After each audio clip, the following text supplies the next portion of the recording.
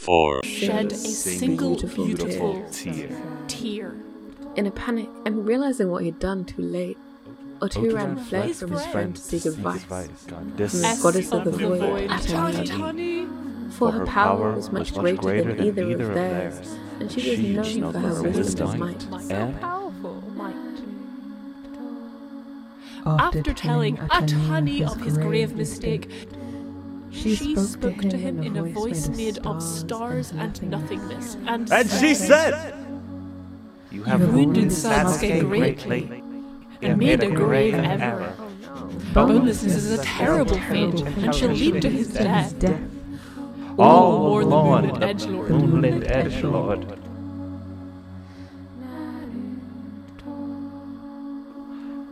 But, seeing Oturan's dismay, she continued, "However, there is a cure for death itself. If you prepare this remedy and feed it to Sasuke, his bones will regrow and he will return to life. You only need to fill this holy pot with these ingredients." Gamers tears. For all the gamers out there, so that they may one day rise up. A concentration of one so strong it would kill a counterfeit being. To test his power and to energize. Glass to protect his bones so that they will henceforth never shatter, and also for texture.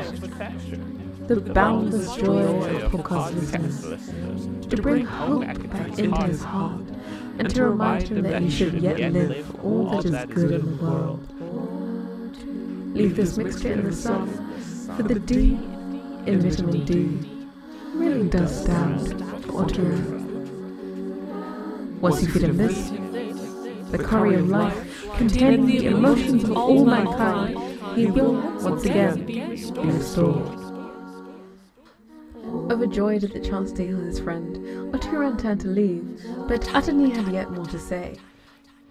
Heed my warning, Oturan. This imbalance of power can never again happen between you.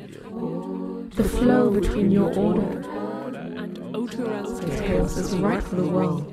Both are needed for its people to live. Although your rivalry may be eternal, so too is your friendship. Mortals shall live upon the earth knowing that in righteous times peace will someday return, and the routine will make their freedom taste all the more sweeter.